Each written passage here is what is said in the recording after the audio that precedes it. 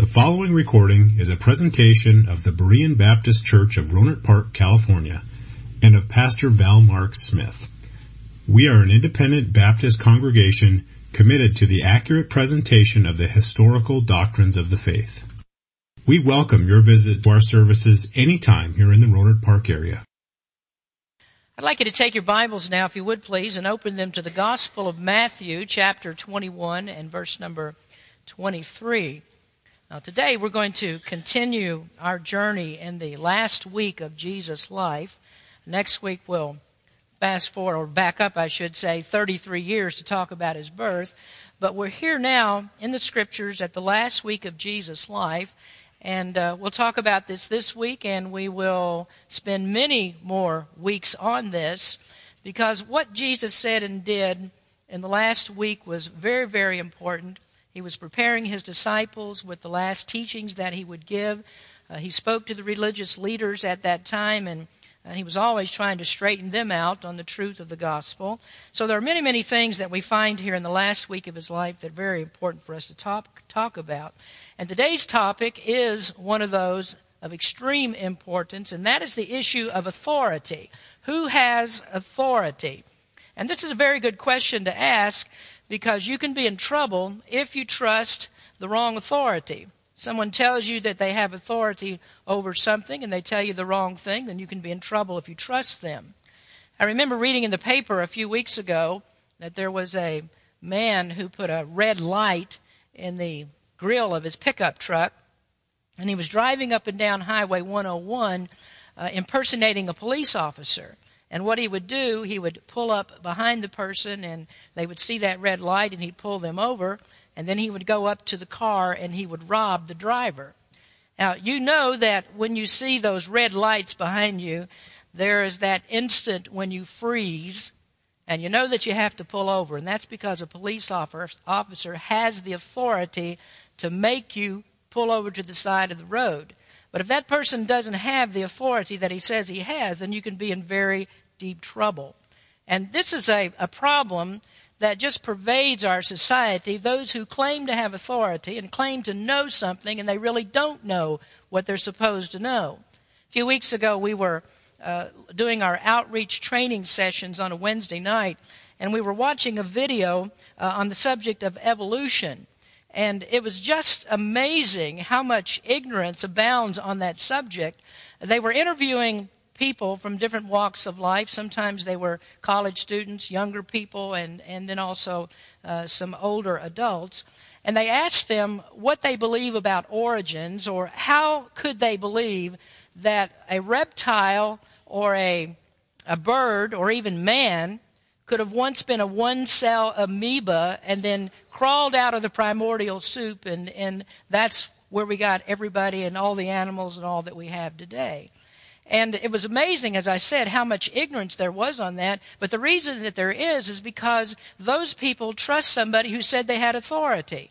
The scientists, the evolutionists, the theorists, they trusted them because they said, we know how this happened and we have authority to tell you how that happened. Well, who you listen to, as I said, is a very important thing. And that's the question that we have in this passage before us today. Where did Jesus get his authority? Why should we listen to him? Now, I hope that if you're asking that question today, that you ask it honestly, because those in this passage did not ask honestly, but rather they wouldn't have believed what Jesus said, no matter how much proof that he would give them. So if you look in the Scriptures at Matthew 21, verse number 23, and I'm going to ask you to stand one more time. We do this when we read God's Word. The 23rd verse here, and I'm just going to read down to verse number 27, and then in the second part of the message, which we'll come back to in a couple of weeks, we'll get the rest of it. But in verse number 23, and when he was come into the temple, the chief priests and the elders of the people came unto him as he was teaching, and said, by what authority doest thou these things? And who gave thee this authority? And Jesus answered and said unto them, I also will ask you one thing, which if you tell me, I and likewise will tell you by what authority I do these things.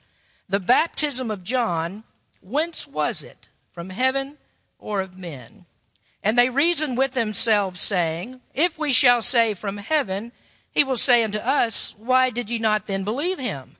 But if we shall say of men, we fear the people, for all hold John as a prophet. And they answered Jesus and said, We cannot tell. And he said unto them, Neither tell I you by what authority I do these things. Father, help us as we look into your word today. Give us wisdom and open up our hearts to receive it. In Jesus' name we pray. Amen. You may be seated. Well, let's get our bearings a little bit here to see where we've been as we've been talking about this last week of Jesus' life. Everything that's taken place up to this point is purposeful and preliminary to the conversation that takes place in this passage. The question of authority arose because on Sunday morning, Jesus rode into Jerusalem on a donkey to the adulation of the crowds. And as he came in, the crowd shouted out praises to him. They threw palm branches in the way, and they proclaimed him to be the Messiah, the son of David. On that evening, Jesus left the city, and he traveled back across the Mount of Olives to Bethany, and there he spent the night. And then on Monday morning, he got up and he headed back towards the city again, where off in the distance he saw a fig tree that was full of foliage. And Jesus, being hungry because he hadn't eaten his breakfast that day, hungry because of that strenuous walk that it is to go up and down the Mount of Olives and to come from Bethany and all that distance that he had to travel, Jesus was very hungry. And he saw this tree off in the distance, a fig tree with leaves on it. And that was very unusual for this particular time of the year. It was April, and as I explained last week, at that elevation, the fig trees would normally not yet have come into foliage. But there is this peculiar property of fig trees that it gets its figs before the leaves come. And so if you see figs or leaves on a fig tree, then you'd almost certainly find that there were figs there as well. But when Jesus got to the tree, he saw that there were no figs, and so Jesus cursed the tree. And that was an unusual thing for him to do. He wasn't angry about it, but he cursed this tree because he wanted to show an illustration, a very graphic illustration of what would happen to the religion of Israel, that it would wither away and die. And that's what he had come to do. And so Jesus showed that the religious leaders, the people that were worshiping in Israel, they were like the fig tree. They had a lot of foliage, or they had a lot of outward things that looked good, but underneath there was really nothing there. There was no substance there. There was nothing in their heart. And so again, like the fig tree, their religion would wither away and die. Well, from that fig tree, Jesus went on into the city and went into the temple commons, or he went into the court of the Gentiles, and there he found it was filled with buyers and sellers and cheats who had desecrated God's house. And this time Jesus was angry, and so he overturned the tables of the money changers and he drove those people out of the temple. Well, at the end of that day, the end of Monday, he left again and he went back to Bethany. And then the next morning, which is Tuesday, he came back into the city, and he and the disciples passed that fig tree again, the one that Jesus had cursed, and they found that the fig tree had just dried up. It withered away right down to the roots. It was completely dead. So back into the city he went, and this is where we find him here on this Tuesday in the temple teaching the people. Mark tells us that he was walking as he talked, and that was customary for teachers in that time. They would walk along as they were teaching, and their students would follow them as they passed through the different porticos of the temple. And it happens that Jesus, being as popular as he was just really attracting a lot of attention. There were many, many people that were following him. And Jesus' following was actually far greater than any of the other teachers that came to the temple area. And you can imagine, among a lot of other things that had happened, that just incensed the religious leaders. They hated his popularity because that's what they were all about. They were all about their popularity. Well, we might ask the question then, what was Jesus teaching these people as he walked? In the book of Luke, it says that he was teaching them the gospel. And then another thing that we know is that Jesus' favorite subject was the kingdom. He's always talking about the kingdom. So I can very well imagine that Jesus was tying up some of the loose ends of things that people didn't understand about him. It is the last week of his life. Soon he would die. And so I'm sure that he was telling them that he was the king who was promised to come, and he was the one who could save them from their sins. But the Jewish leaders saw the following, and they saw how he rode into town on the donkey, and people were shouting his praises. They saw how the poor and the blind and the lame came to him, and they followed him, and he healed them.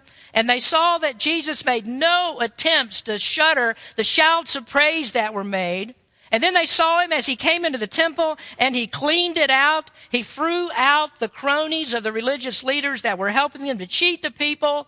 And they saw the crowds that had gathered for his teachings, and they saw how popular that it was. And they saw, and they saw, and they saw, and they finally said, we have seen enough of him. We've seen enough of Jesus, so let's try to get rid of him. And so they wanted to prove once and for all that he was not a true teacher, that he was someone who did not have any authority, and there was no reason for people to listen to him. Now, in part number 1 of this message today, we're going to concentrate on just this one thing today, and that is the challenge to Christ's authority. The challenge to his authority. Verse number 23 says that the chief priests and the elders came while he was teaching in the temple. Mark adds that the scribes also came. Now, what we have here is actually a full representation of the Jewish Sanhedrin, which was the highest religious authority in the land of Israel.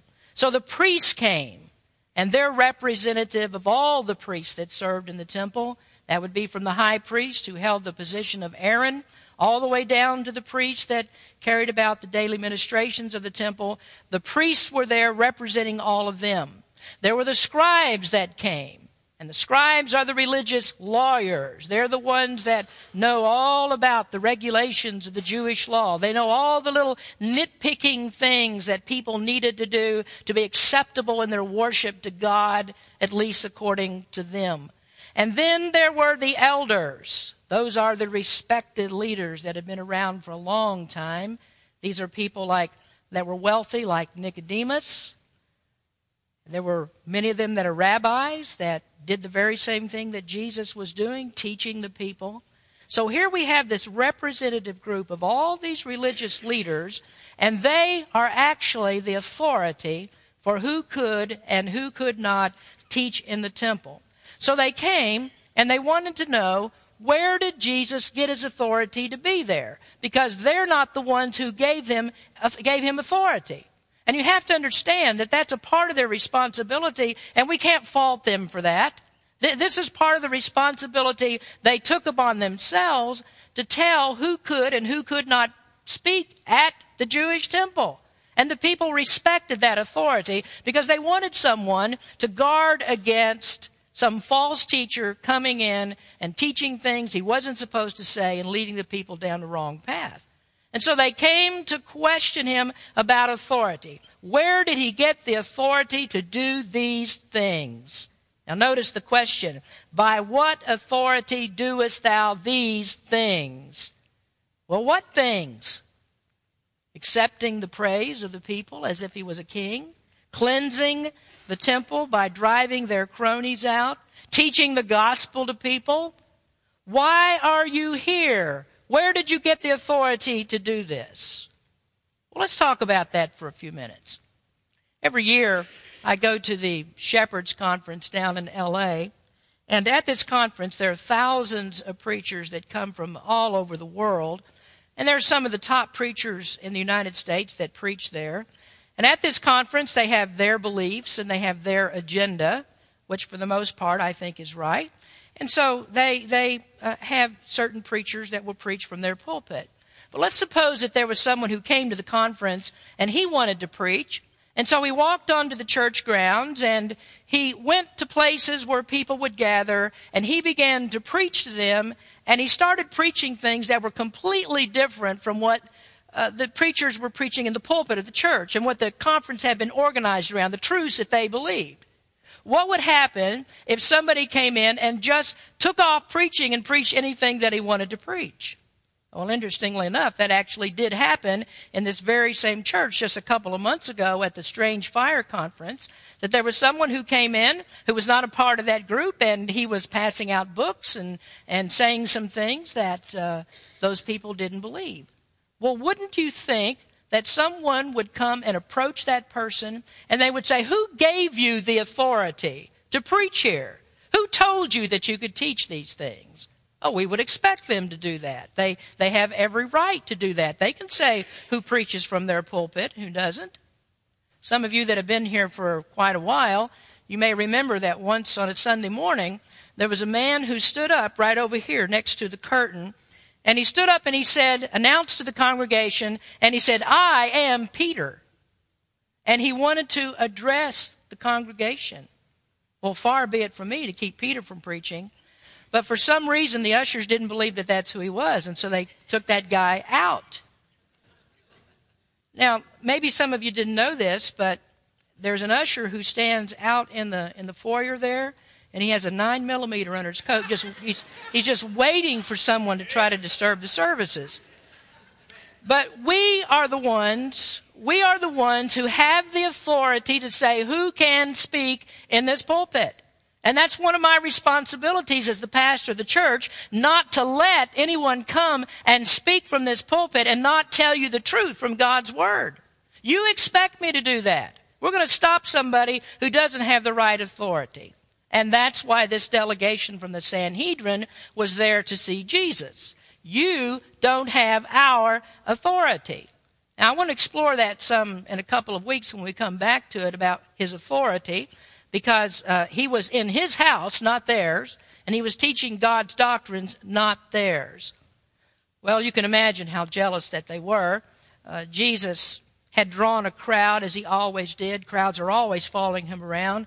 And he had become more popular than all of their rabbis together. And that became a terribly embarrassing thing to them, especially at Passover time. I mean, here is the time when Jerusalem is filled with people. There's more activity going on in Jerusalem at this time than any other time of the year. And here is this fellow preaching what he's preaching. People all over the world are there. And this is not the time for somebody that we don't know to stand up and steal our thunder. I mean, what these priests wanted to do, it's their time at Passover to strut their stuff. I mean, this is the time for them to be recognized. And they look forward to Passover. They look forward to the adulation that they would receive from the people. The crowds that would gather around them as they came to watch the priests offer those many sacrifices at the temple.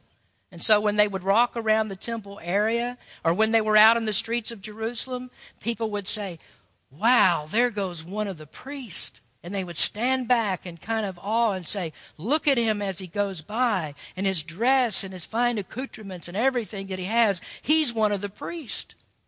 And you find this a lot if you ever go to the Bible conferences, you find the same thing going on.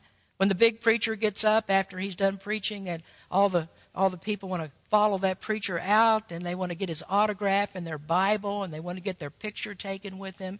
Well, these rabbis, these priests, they're all about this kind of thing. They don't want anybody to steal the attention away from them, because that's what they're all about. They're always playing to the crowd. Their long prayers that they made, the alms that they gave, the clothes that they wear, all of it was to bring attention to them. So they didn't want Jesus in there drawing away their attention. But there he is. And here's a guy who comes in riding in on a donkey, and people crying out to him and saying that he's the Messiah. This fellow's been wearing the same clothes for days. He has holes in his sandals.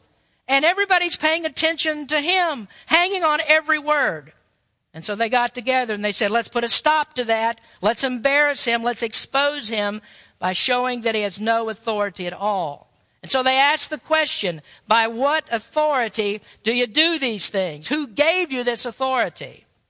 Now, the first question has to do with the nature of his authority. Does he say these things because he's a prophet? Does he say them because he holds the prophetic office? Does he say them because he has some kind of political power behind him? Just what is the nature of this authority? The second question, they say, who gave you the authority? That's a question about the source. People are still confused about the source of Jesus' authority. Cults, like Jehovah's Witnesses and Mormons, they're confused about the authority of Jesus. But what they hoped for was that Jesus would be stumped, that he would have to admit that he has no authority. They didn't give him, the priest didn't give him authority, so he actually has no authority to be there. And so the people would reject him. And they thought that they were crafty and wise, but Jesus would catch them in their own deceit and actually get them to condemn themselves. In 1 Corinthians, the Apostle Paul quoted a proverb from Job. He said, "For the wisdom of this world is foolishness with God, for it is written, He taketh the wise in their own craftiness."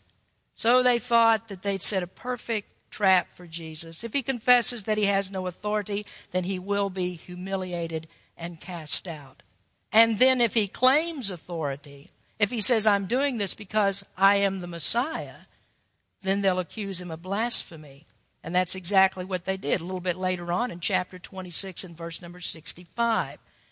Now, the amazing thing as I look at this, or one of the amazing things, is that these men who claimed to have authority, they have the force of their office behind them. Why didn't they just walk in and pick Jesus up and throw him out? I mean, that's what we would do if somebody came here. I mean, we try to be nice to everybody. But if you come in and you overstep your authority, go beyond your bounds, and you do something you're not supposed to do, and you're adamant about that, and you keep it up, we're going to escort you out of the building. But these guys didn't do that. They couldn't do it to Jesus. Jesus kept them at bay by an authority that they wouldn't even recognize. And did you know that it was not until Jesus said that they could, that they were actually able to take him and to crucify him? Because they didn't have authority. He did, and that's what kept them from taking him at this time. But here they are, they're trying to set the trap. They think Jesus can't get out of this. And they don't use their authority, not what they thought that they had. And how foolish it was, because they had to have known this wasn't going to work. They'd never won a confrontation with him yet. Every time that they tried to trap Jesus, he always got out of it. This time will end no differently. But the thing that's different about this time, this encounter is the height of their embarrassment, of all the confrontations that they had with him. This is what really fueled the flame so hot that it ensured that Jesus would be crucified in this week. He would not escape Jerusalem. The only way that he was going to be carried out was in a body bag. And strangely enough, that was exactly what Jesus intended. He fully intended. This is his week. He came for the Passover. He came in riding on that donkey as the Lamb of God, and he was determined to be crucified in this week. And so he allowed the hatred of him to be escalated to a fever pitch to be sure that they would crucify him. Now, you need to be aware of this. Make no mistake about this, that Jesus is always in control. You don't need to be sad because Jesus died. Don't mourn for him because there was a good life that ended, and so much more could have been done if Jesus lived beyond 33 years. You know what the Bible says? The Bible teaches that Jesus did everything that he intended to do. On the cross, the very last words that he spoke was, "It is finished." And he meant that there's nothing left for me to do. I have accomplished everything the Heavenly Father gave me. Don't mourn over Jesus. The Heavenly Father and Jesus himself orchestrated everything that took place in this last week of his life. Now notice Jesus' reply, verse number 24. "And Jesus answered and said unto them, I also will ask you one thing, which if ye tell me, I in likewise will tell you by what authority I do these things." Jesus replied to their question with a question. Now, we would say, well, he's evading the issue. He won't answer the question. But no, Jesus is not evading. This is a common rabbinical way of teaching. This is one of the ways that they taught. It's not evasion, because Jesus says, if you answer the question that I ask you, then you'll have the answer to your question. He said, if you tell me this, I'll tell you where I get my authority. And he would do that without even having to say another word. Because if they answer the question correctly, they will have the answer to their question. Now, I hope you got that, because Jesus, who is omniscient, can never be asked something that he doesn't know. Jesus knows everything, nothing that he can't answer. He is all wisdom. He can't be caught in a trap that he can't spring. So here is his question. The baptism of John, whence was it? From heaven or of men? And they reasoned among themselves, saying, if we shall say from heaven, he will say unto us, why did ye not then believe him? He asks, where did John get his authority to baptize? Was it from heaven? And that means, did he get it from God, or was it from men? And that was an agonizing question for them. Of all the things that he asked, nothing was feared and as confounding as this question. Why? Because the people thought of John as a prophet that had been sent by God. If you were to ask the people this question, they could answer it in a heartbeat, no hesitation. Now, John the Baptist was dead by this time, but his ministry, the things that he taught, was still fresh in their minds. John was a great prophet, they thought. He was a very popular prophet because John promised what the people wanted the most, and that was a Messiah to come and to deliver them. Now, what had happened to John, Herod killed him, Herod beheaded him, and by this time Herod himself had been deposed, and there was another king sitting on the throne, that was Aretas, and the people thought that that was judgment upon Herod for killing John the Baptist. So, John the Baptist was highly regarded by the people. Now I want you to turn back to Matthew chapter 3, if you would, for just a moment. And this is where we find the introduction of John the Baptist, where he comes on the scene and he's preaching. In Matthew chapter 3, and in verse number 1, Matthew 3, verse number 1, it says, in those days came John the Baptist preaching in the wilderness of Judea, and saying, repent ye, for the kingdom of heaven is at hand. Then go down to verse number 5. Then went out to him Jerusalem and all Judea and all the region round about Jordan, and were baptized of him in Jordan, confessing their sins. All the people went out to hear John the Baptist. There were hundreds that were baptized by him. And what John was doing was preparing the way for Jesus to come. And he told the people, what you need to do is to repent of your sins. You need to confess. You need to be ready when the Messiah comes. You need to be ready to receive him.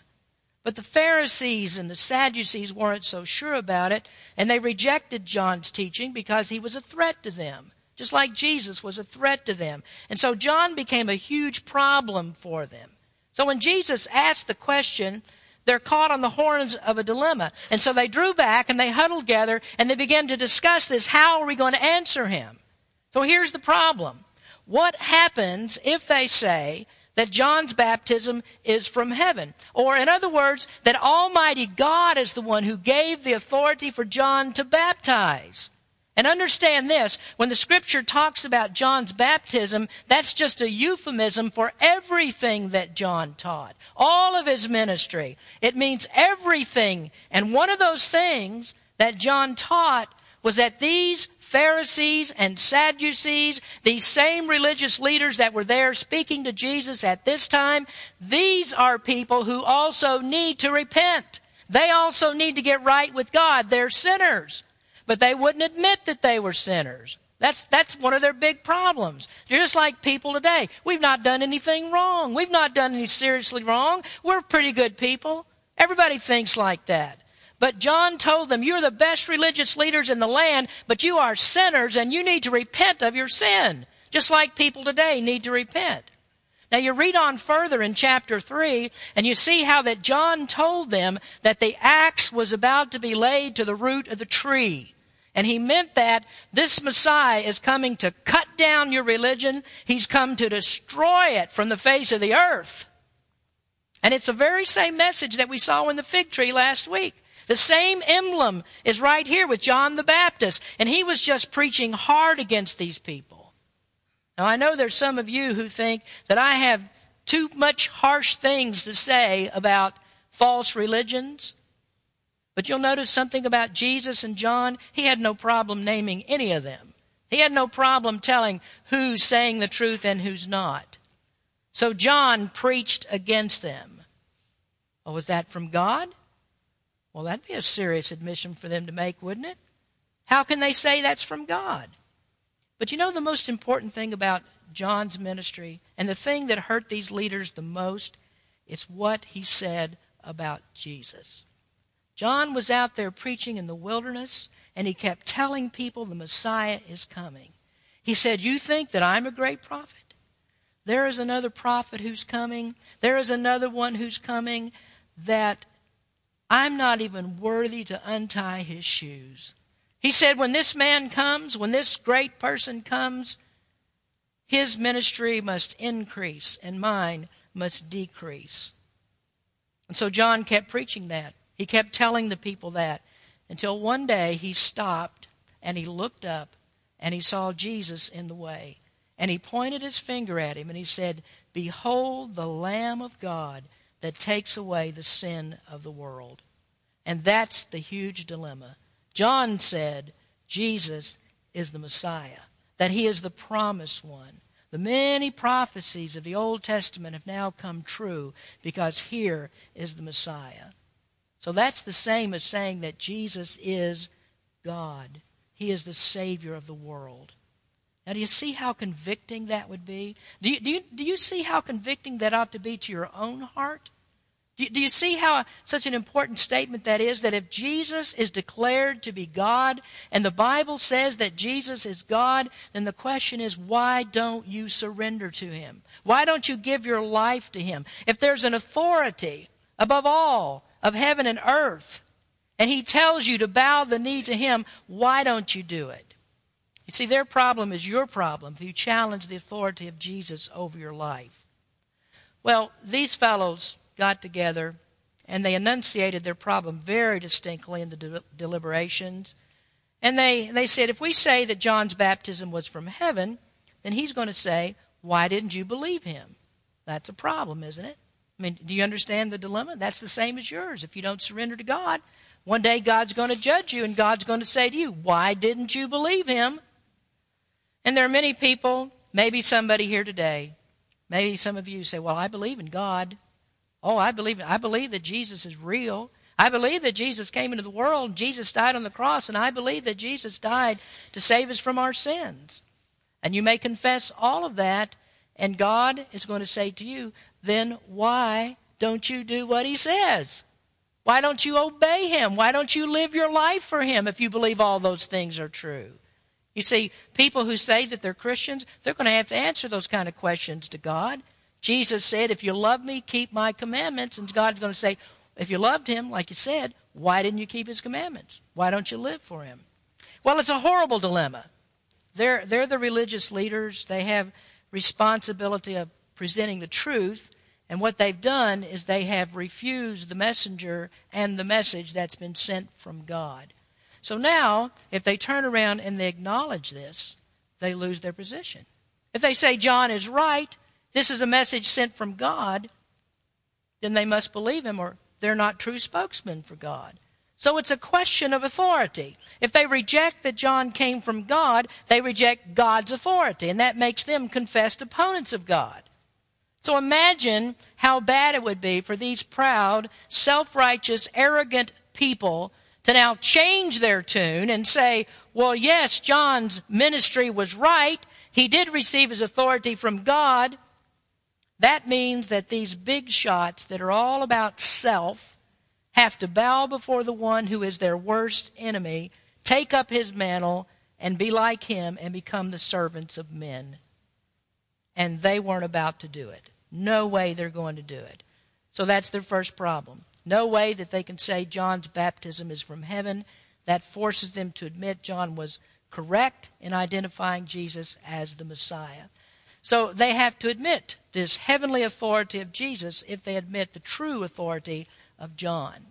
So do you see how his question answers their question? If they get this right, they know where the authority came from. But that's just one of the problems. They say, yes, John's baptism was from heaven. They've acknowledged Jesus as the Son of God. But what if they say, no, his baptism was not from heaven? Verse 26, but if we shall say of men, we fear the people, for all hold John as a prophet. So that second problem is the people thought that John was a prophet. They definitely believed he was a prophet. Now, I'm talking about prophet in the sense of Elijah, in the sense of Jeremiah, a prophet like Isaiah in the Old Testament. That's what they thought about John the Baptist. Now, that's an important thing, very important thing for the Sanhedrin. Now, they would never make a big deal out of this, but they sheepishly also held that John was a prophet.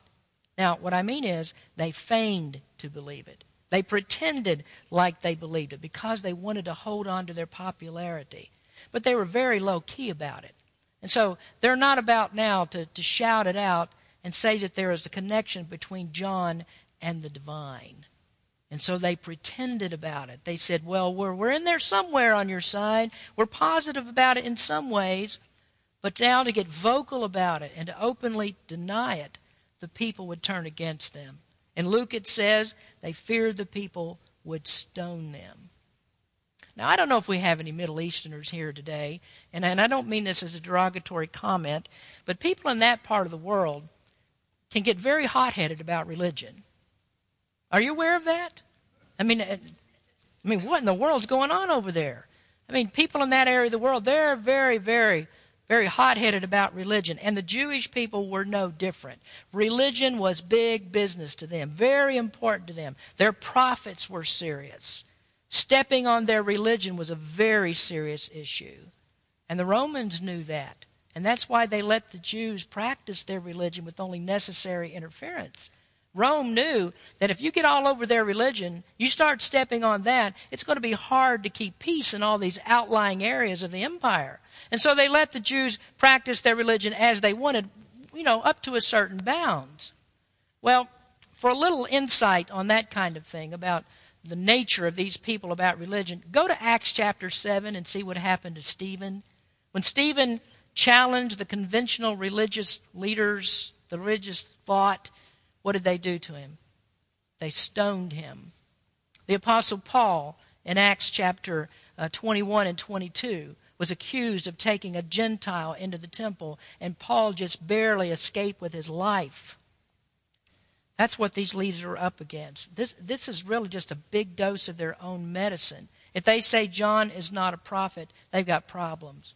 So they reasoned among themselves, and they found they had nowhere to go. Now, can I add something to this? That Jesus was not out just to win an argument.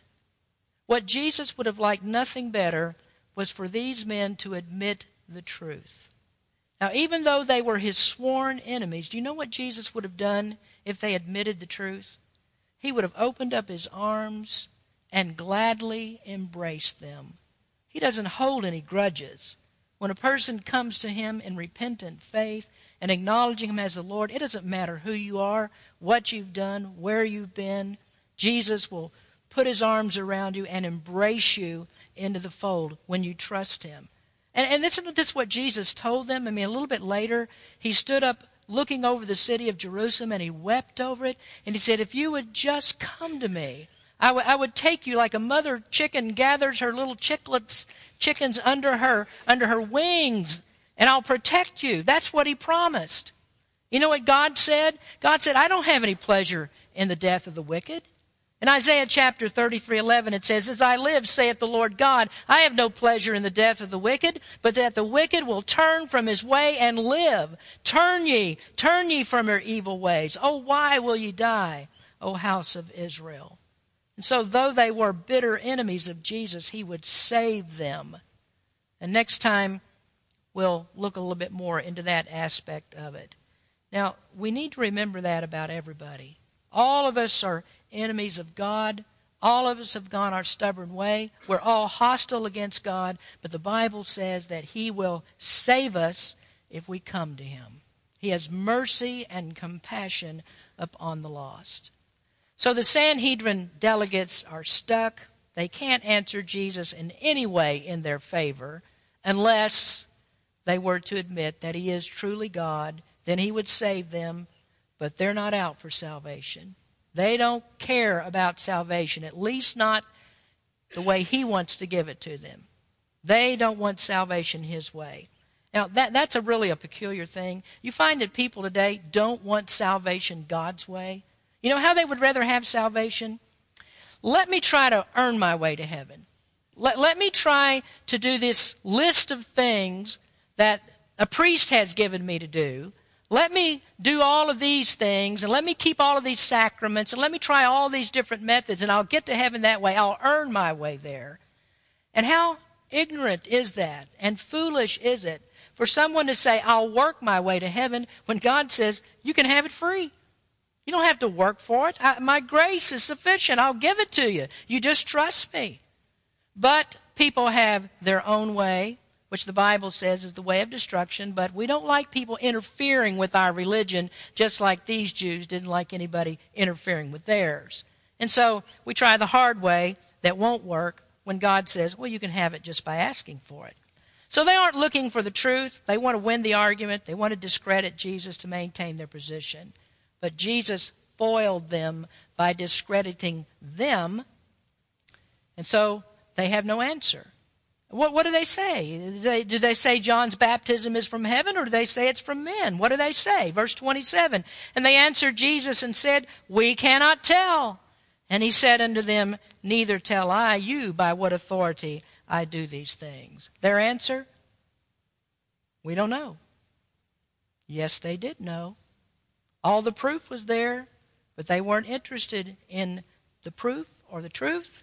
They said, we don't know. You know what happens when you corner an atheist with the facts of who God is? You know what an atheist says? He'll finally come to the place where he'll say, I don't know. And you know what happens when you corner a religionist? He becomes an agnostic. When he can't answer questions, he says, I don't know. You know, it sounds big, doesn't it? I am an agnostic. It just means, I don't know. I have no idea. I just don't know. Well, does saying I don't know help them? I don't know is not really an option.